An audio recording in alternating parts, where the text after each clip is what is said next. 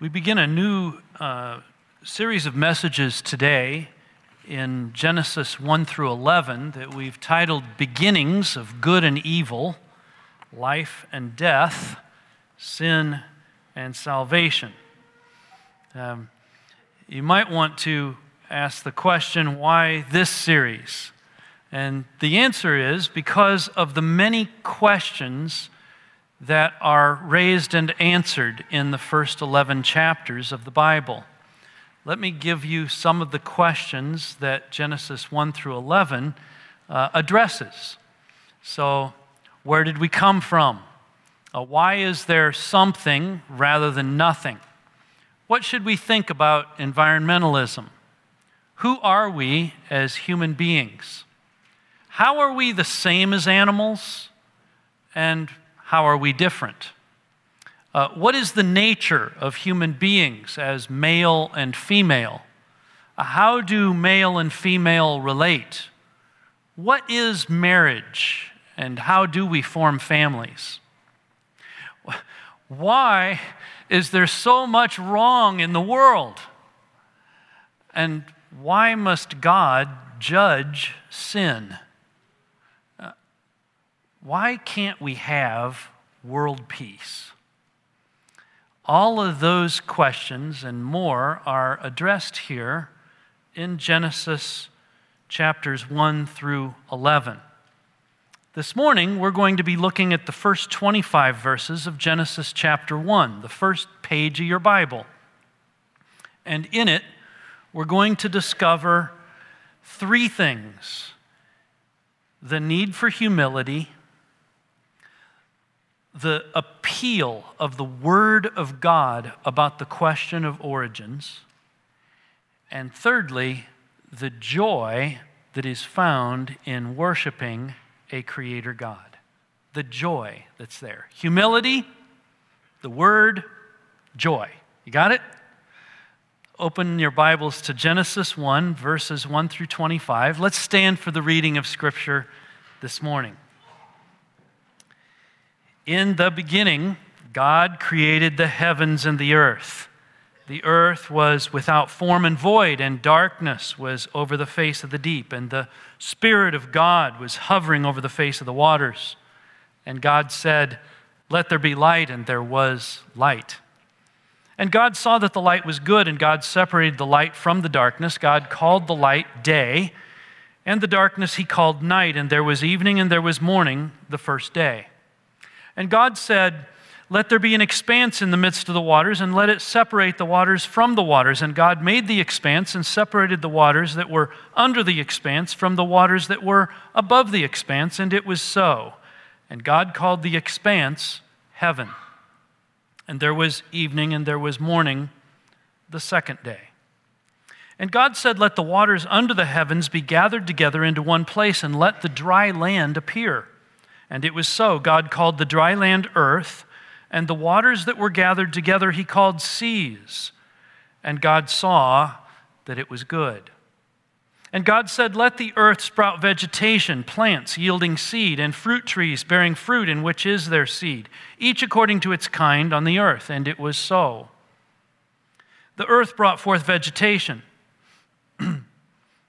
plants yielding seed according to their kind, and trees bearing fruit, in which is their seed, each according to its kind. And God saw that it was good, and there was evening, and there was morning, the third day. And God said, "Let there be lights in the expanse of the heavens to separate the day from the night, and let them be for signs and for seasons and for days and years. And let them be lights in the expanse of the heavens to give light upon the earth." And it was so. And God made the two great lights, the greater light to rule the day, and the lesser light to rule the night, and the stars.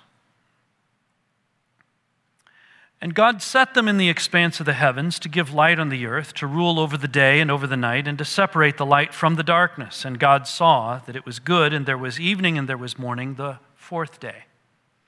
And God said, "Let the waters swarm with swarms of living creatures, and let birds fly above the earth across the expanse of the heavens." So God created the great sea creatures, and every living creature that moves, with which the waters swarm according to their kinds, and every winged bird according to its kind. And God saw that it was good. And God blessed them, saying, "Be fruitful and multiply and fill the waters and the seas and let birds multiply on the earth."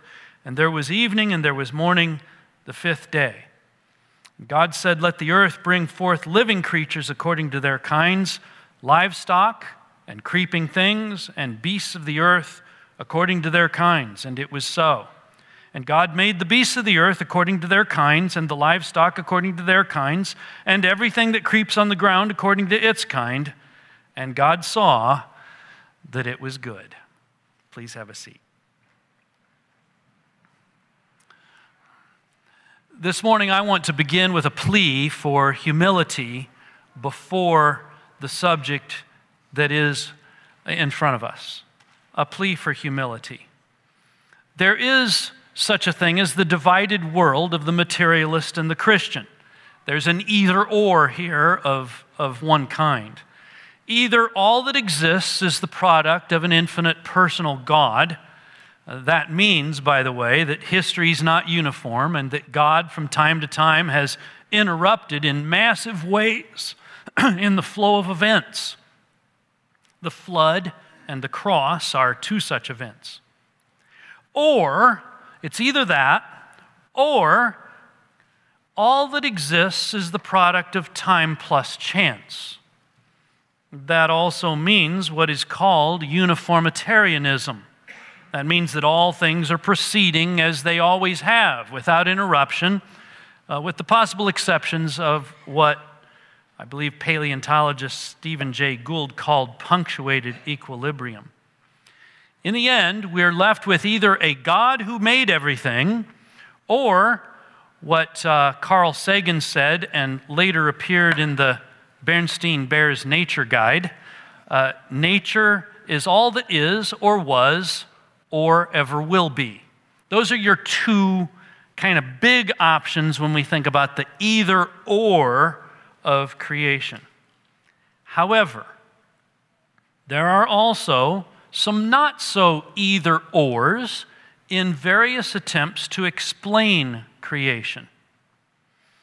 In some cases, the explanations that are being made of Genesis 1 by real Bible-believing Christians who sincerely hold to the authority of Scripture, but they would not take what we would call a literal view of Genesis chapter 1. One way in which they're attempting this is to say that Genesis 1 is not intending to answer the questions that we're asking. So, for example, Professor John Walton of Wheaton College has the idea that Genesis chapter 1 is not describing how the universe came into existence, but how all that exists was prepared as a temple for God to inhabit. In most cases, these attempts to be able to connect Genesis 1 with something other than the creation of the material universe, or in some way conform to contemporary evolutionary theory, they are really efforts to smooth out the obvious differences of six-day creationism and the theory of evolution. That is, they are attempting to hold to the authority of the Bible while at the same time affirming at least some of the conclusions of evolutionary theory. Now, I'm going to describe some of those ideas in just a moment. For now, though, let's just take a deep breath and exercise a bit of humility. None of us were there, and it can't be reproduced. So we need to have some humility there. All of us, I think every one of us, are going to be surprised when we get to glory by how the world as we know it began. We're going to be, whoa, didn't know about that. And we're also going to be a bit surprised when we discover how the world as we know it ends. Both of those, we're going to see some surprises. The precise mechanics of how the world began and how it will end are a bit of a mystery. And we should be humble enough to acknowledge that. I'm a bit put off by the certainties of some creationist ministries, as well as some who favor their view that alters from that. The certainties of these things, when we ought to exercise, in my judgment, greater humility. It's a subject that is so grand, it is impossible to presume that we have the market cornered on knowledge. Now, with that in mind, let's think about some of these various theories of Genesis 1 and what is being attempted by these theories. These ideas are designed, as I mentioned, to hold on to the authority of Scripture and at the same time hold on to a general idea of evolution. And by the way, I'm going to use the word theory here, and I understand I'm going to be using it in a non-technical sense. Generally, that word in science means more than some speculative hypothesis. But it seems that, to me, more is lost than is gained in communication by trying to avoid the word, so I'm not going to avoid it. Here's some of these ideas. The gap theory. That's the idea that there's a gap between Genesis 1:1 and Genesis 1:2, and that Genesis 1:3 represents a reconstruction of the heavens and the earth, a recreation, if you will. There's a lot of problems with this one, but the worst one in my judgment is it doesn't fit the Hebrew construction of the word "and" that introduces verse 2, which, by the way, is not translated in the version that I read you this morning, the English Standard Version. But it seems that it doesn't connect. Then there's a day-age theory, which says that each of the days represent ages or spans of undeterminate time. And there's several problems with this. The order of the days is all wrong if we're trying to fit it into an evolutionary model. And the word day with the numerical adjective, 1, 2, 3, and so on, the word day appears 2,300 times in the Bible, and every time else other than Genesis 1, it's with a literal day in mind. So a little bit of a problem there.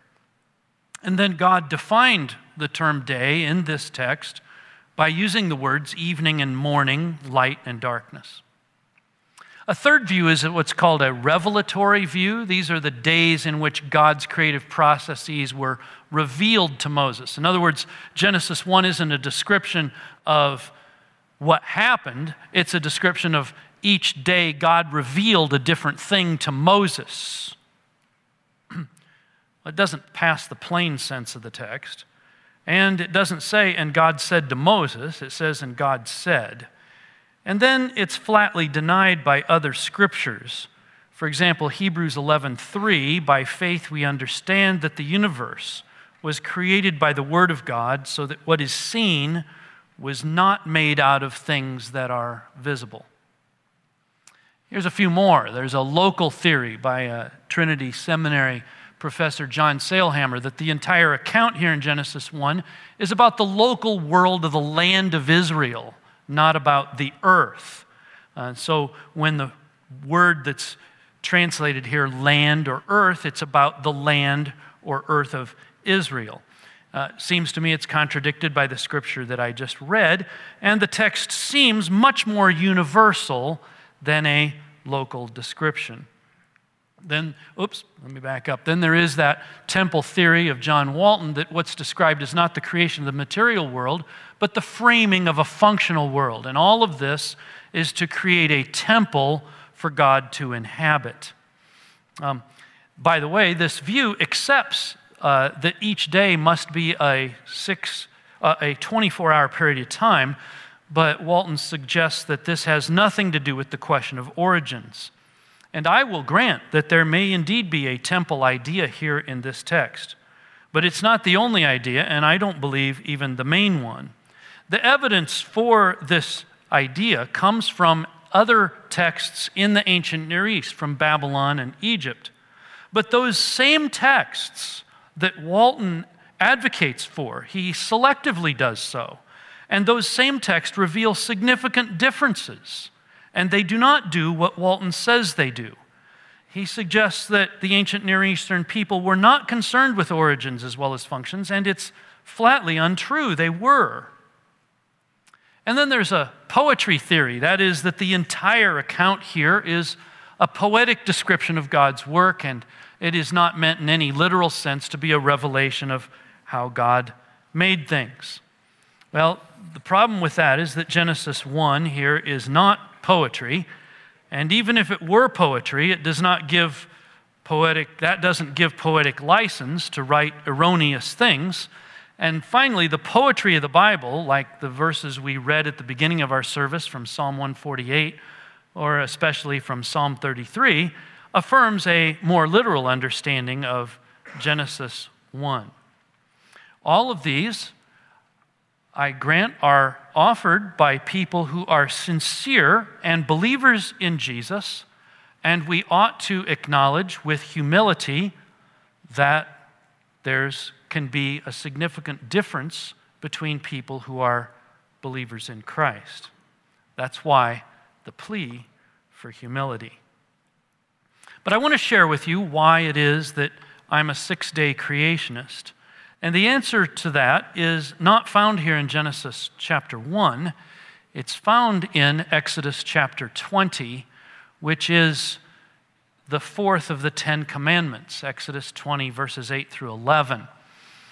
There's this introduction of remembering the Sabbath to keep it holy. 6 days you work, the seventh day is a Sabbath, and then it tells about don't do any work, you, your son, your daughter, your male servant, female servant, livestock, the sojourner within your gates.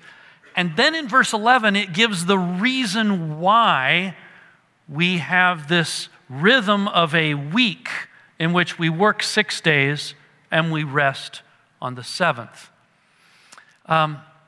Here, before I get into verse 11, let me just share with you that every other unit of time that we have, so far as I know, is measured by some astronomical feature.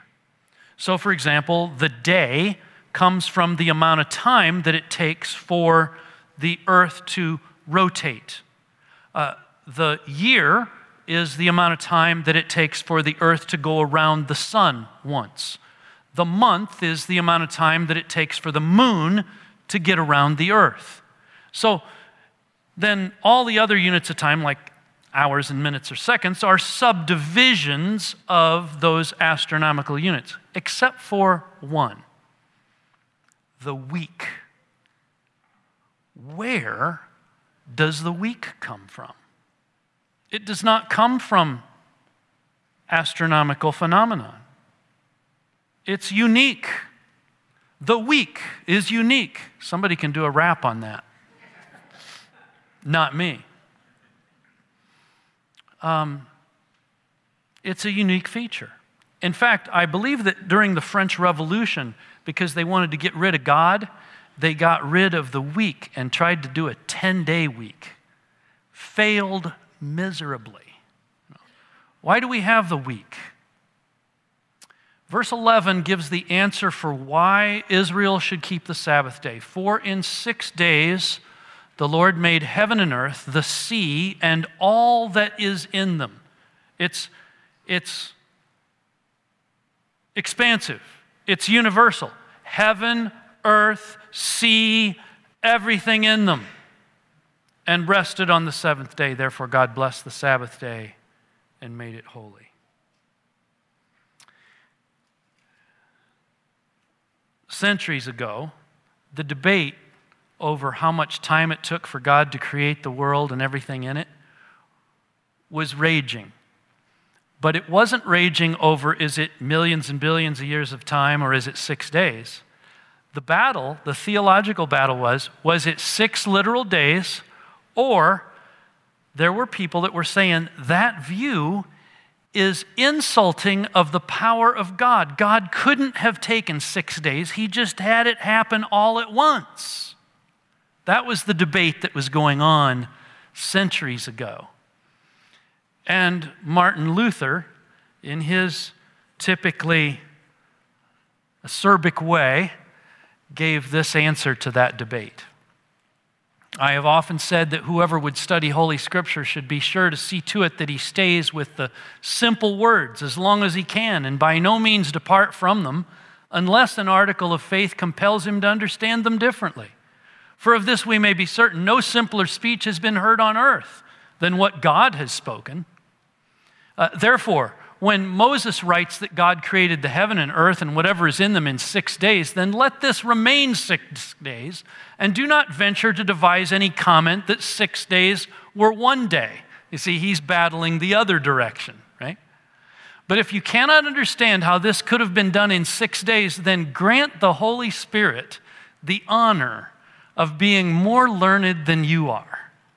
For you should deal with Scripture in such a way that you bear in mind that God himself is saying what is recorded.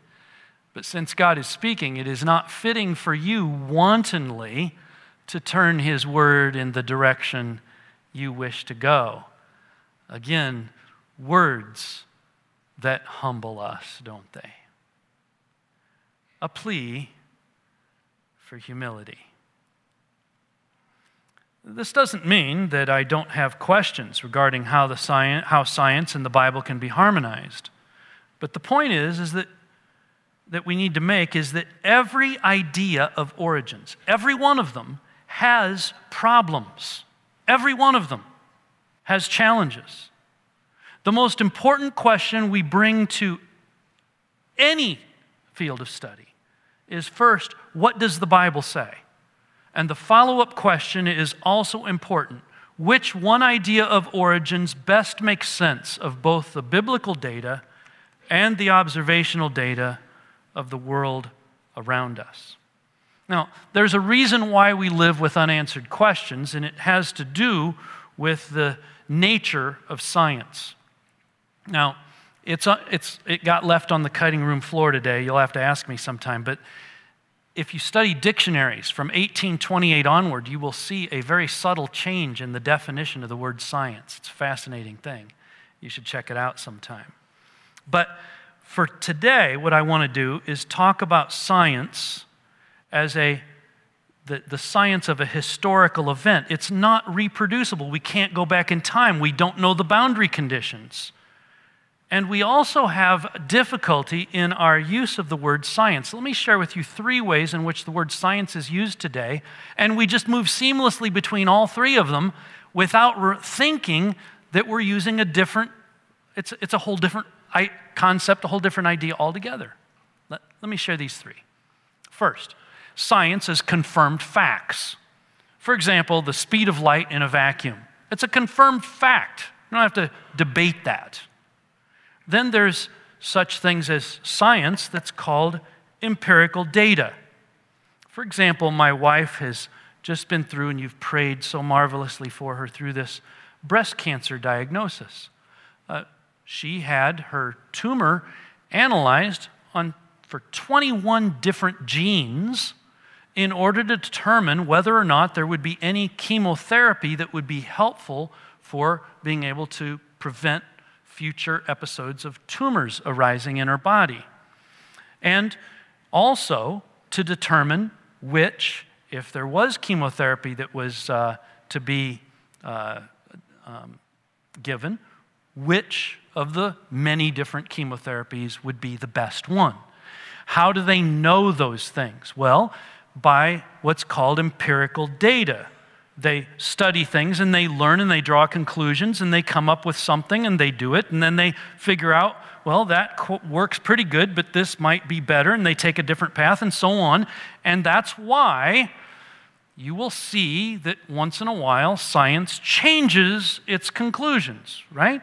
And sometimes people disparage science because it's changed some conclusion or other. No, it's just science as empirical data. And if you think of science always as confirmed fact, you're going to have a problem with that.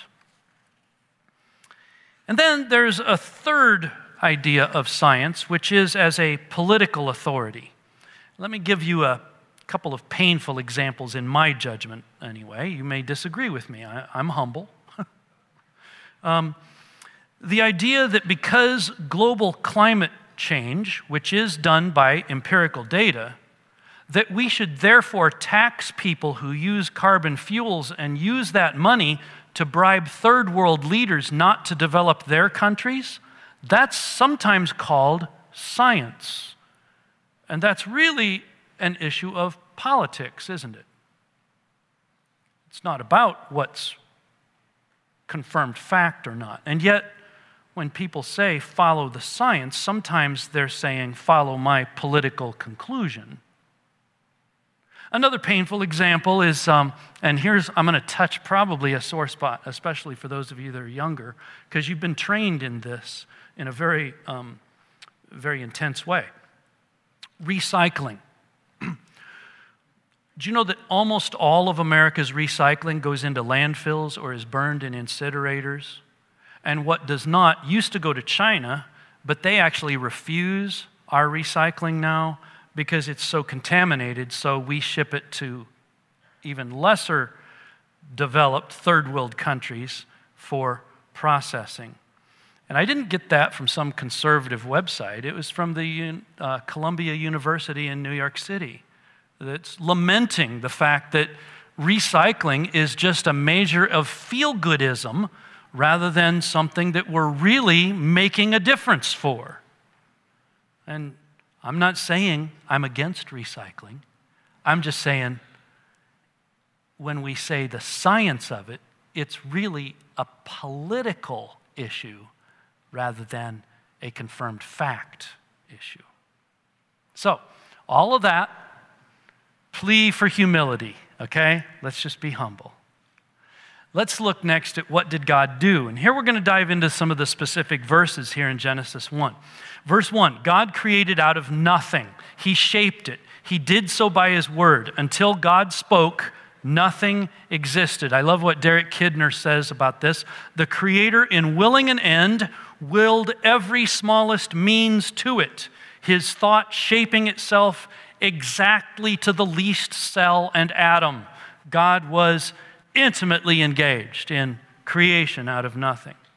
Now, we're immediately introduced in verse 1 to two realms, aren't we? Heavens and earth. And that the earth is a special place of God's affection. This is quite amazing given what we know about the solar system and the physical universe. How can this little blue dot out there be so important to God? In fact, one reason why we have a Bible science divide is that we can interpret both Bible and science wrongly. It was the right view that the earth was a special place of God's affection that led to a wrong scientific view that the planets and the sun revolved around the earth. Today, the problem is in the other direction. It is the right view that the earth revolves around the sun that can lead to a wrong view that the earth is not a special place. It's just one of many of millions and billions of such places. And certainly it's not special to any God with a little g, since He doesn't exist. And believers in that religion say, we'll prove that one day when we find other planets just like ours. And that's why there is such a heavy search for extraterrestrial life. In verse 2, we're introduced to this concept of what the earth was like. It was unformed and unfilled, without form and void. In this world that God has made, He's made material, undifferentiated, unorganized, lifeless. But at the same time, note the care of God in verse 2 as well. The Spirit of God was hovering over the face of the waters. He's active in His creation. And the first thing that God did in verse 3, when organizing the material that He made, was to turn on the lights. Note the precision and swift obedience to God's command. Let there be light, and there was light. Now, I don't need to tell you that light is one of the most amazing and puzzling features of the material universe. We could go the whole rest of the sermon just talking about the amazing nature of light. But we won't. Verses 6 through 8. Day 2, separation of water above and water below. Ancient Near Eastern accounts outside the Bible, from Babylon and Egypt and so forth, are remarkable in how they differ from this account. In those, there are competing gods which make one part of the natural world war against the other parts. That is, the sky is at war with the sea, which is at war with the earth. Here, there is no competition or rivalry. It's all designed to function together in harmony because of a God who exists. Now, day 3. The two parts of the heavens and earth become 3. There's heavens, dry ground earth, and seas.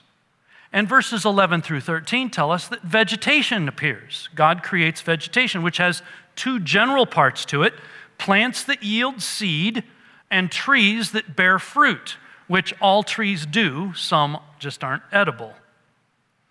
Then day 4, verses 14 through 19, the sun and the moon and the stars. Now, Babylonian cosmology is quite different. The Babylonian poem represents the stars to us as the likeness of the gods, and to a certain extent identifies them with the gods, endowing them with personality and mind and will. The Bible, on the contrary, depicts them as material entities created by the word of one God. That's Umberto Cassuto, a commentator on Genesis. I want you to pause on 3 words at the end of verse 16. And the stars. It's one word in Hebrew, et hakokavim. And the stars. One word, and it's whew. We don't even know how many stars there are. There's 100 billion in our galaxy. The estimate right now is that there are 200 billion trillion stars in the universe. My goodness, that's almost as much as our national debt.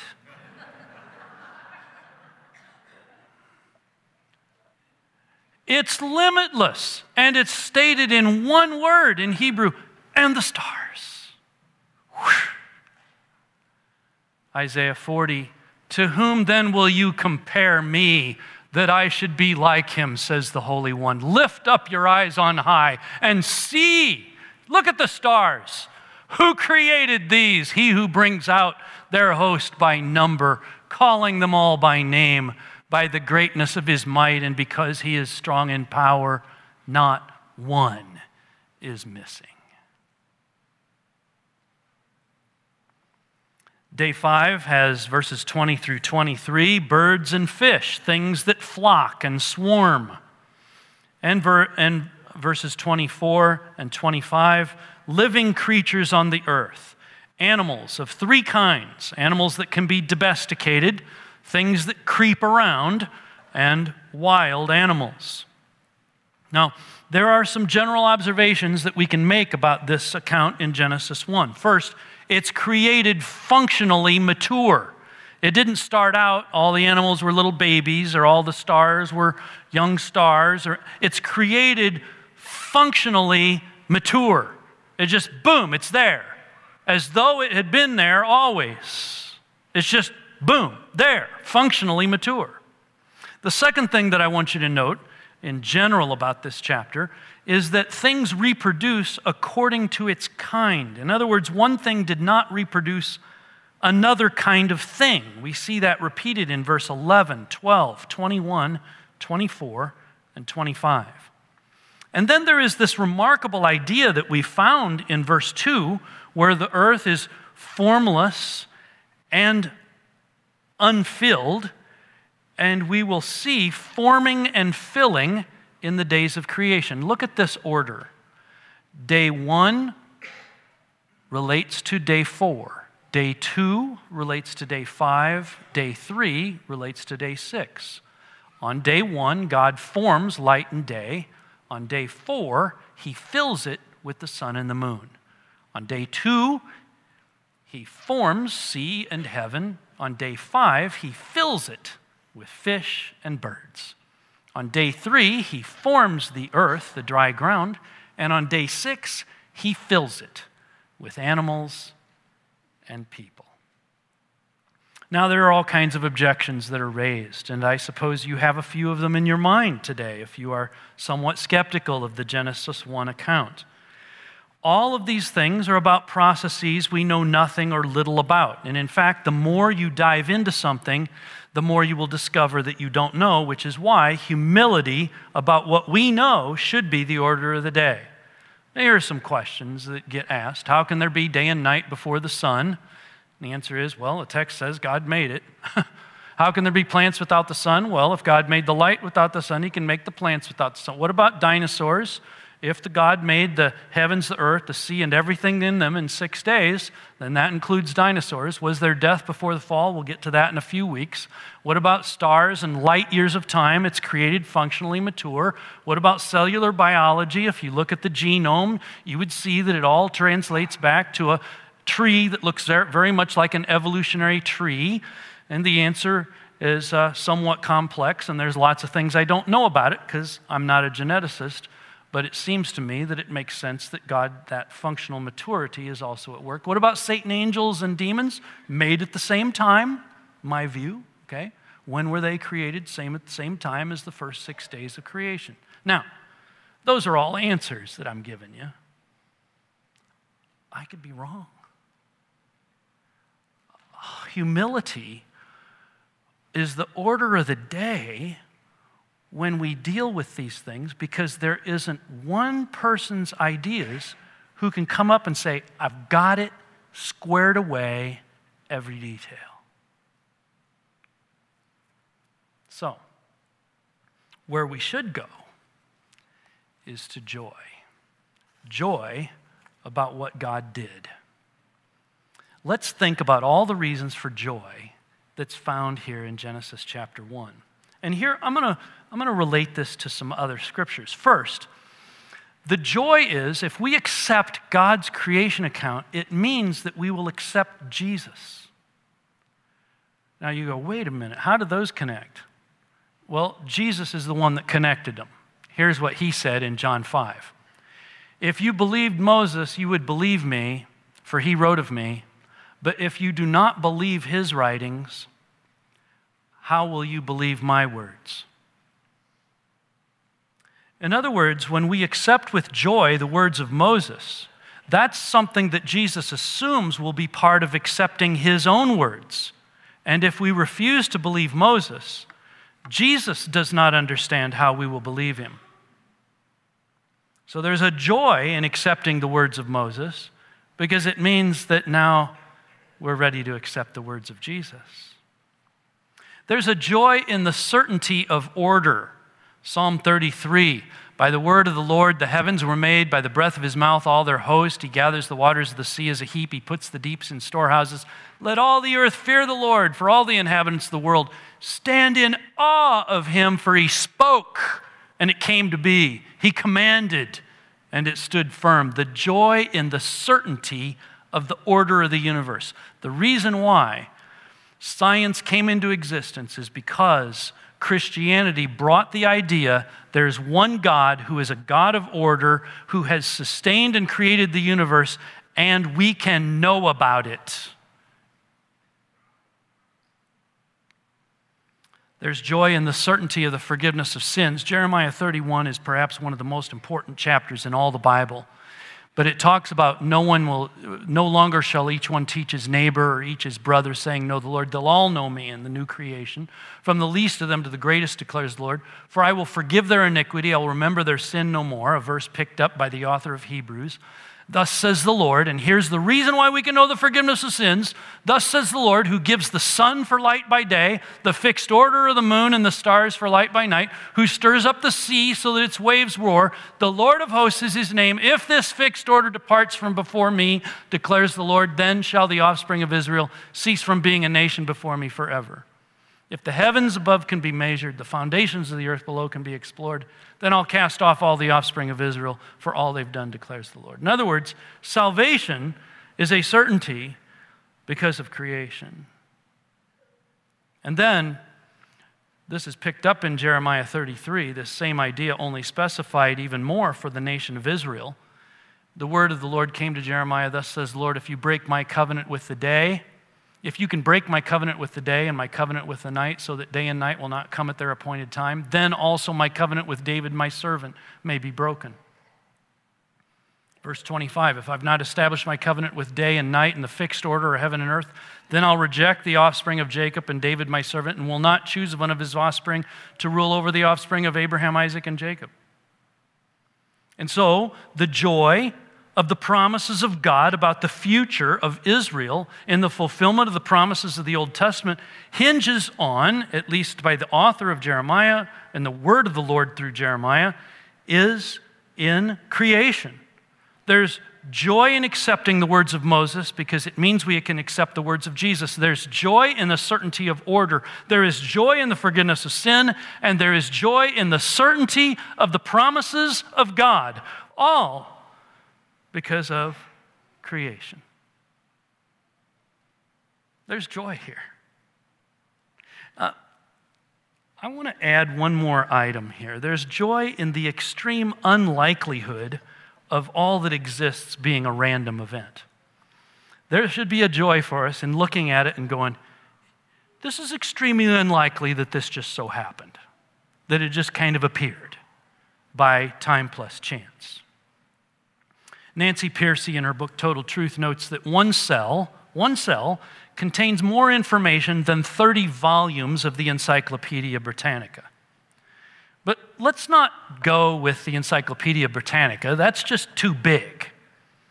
Let's make it simpler than the DNA of a cell. Let's try producing Hamlet, Shakespeare's Hamlet, from random monkey typing. Okay? Let's further assume that every proton in the universe was a monkey with a typewriter, typing from the Big Bang until the end of the universe.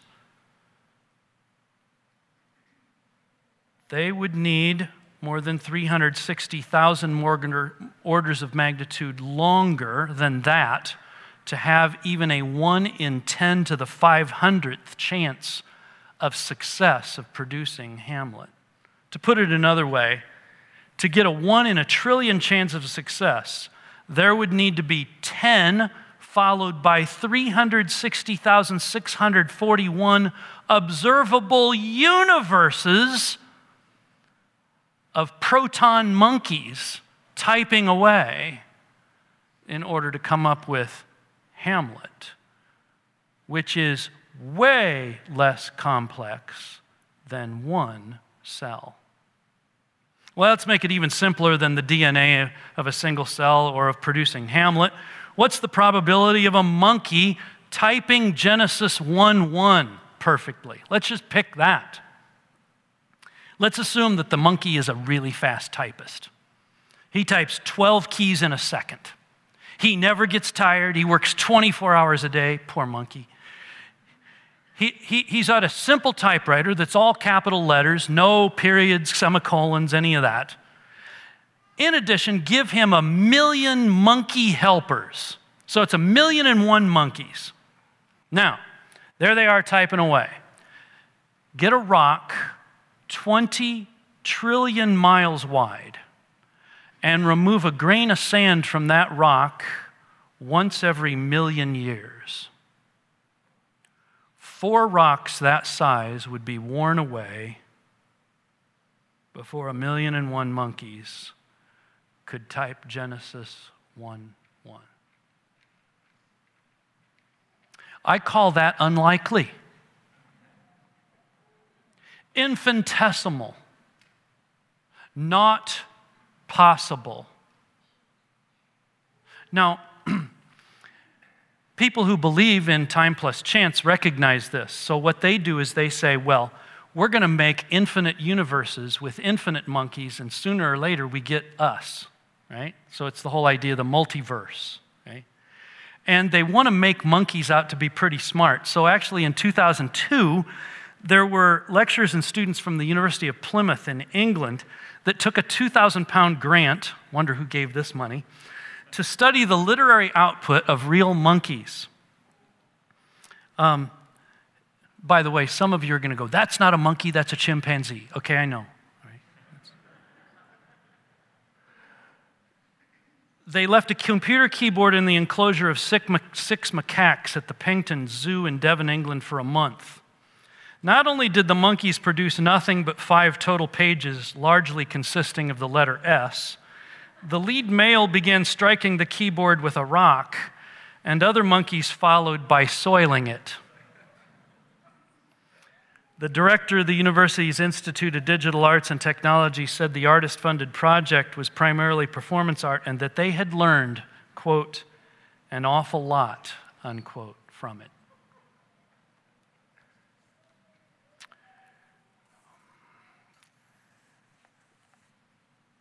There's a suppression of the truth in unrighteousness here if we believe that it just all happened.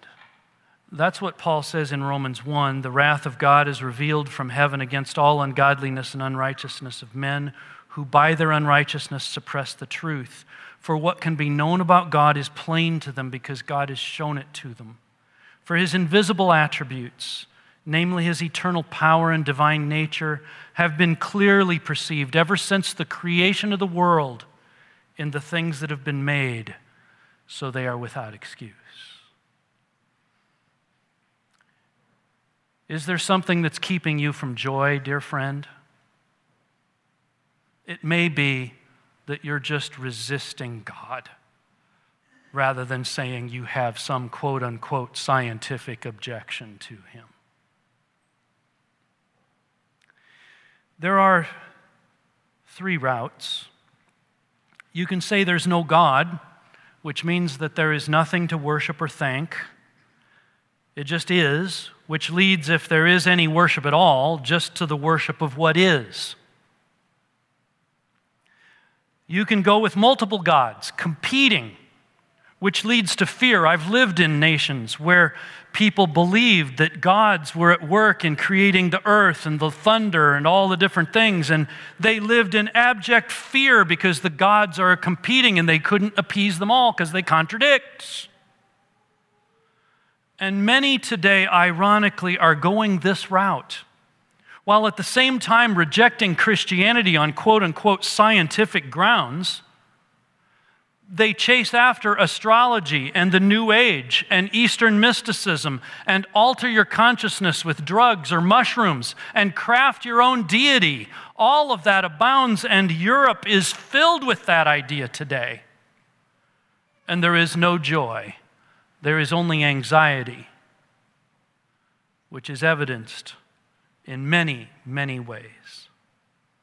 Or you can say there is one God, the maker of heaven and earth, who spoke and all that exists has come into existence, and with joy we join together to worship him.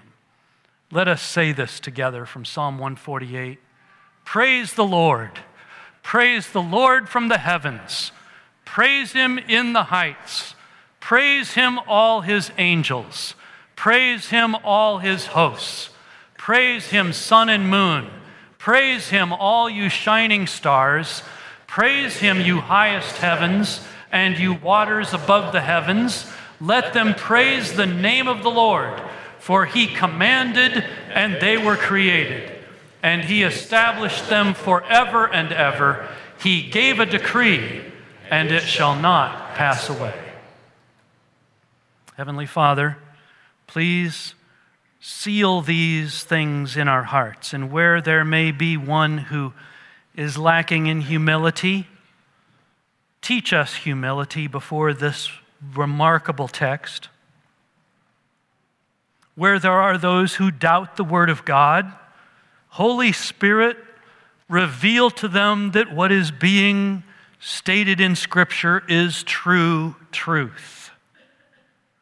And then, Lord, grant to everyone the joy of worship of a Creator God who loves us and even now is preparing a home for us with him forever.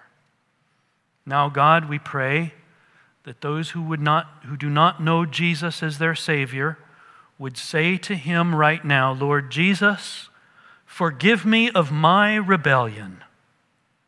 Forgive me of my sin. By your precious work at the cross, you shed your blood so that I may be forgiven. Thank you for your love. I trust you with my life and my eternal destiny. And Lord, for those of us who are believers, help us to be winsome, not proud, not boastful, but humbled under a text like this and filled with joy for the one who made us. In Jesus' name, amen.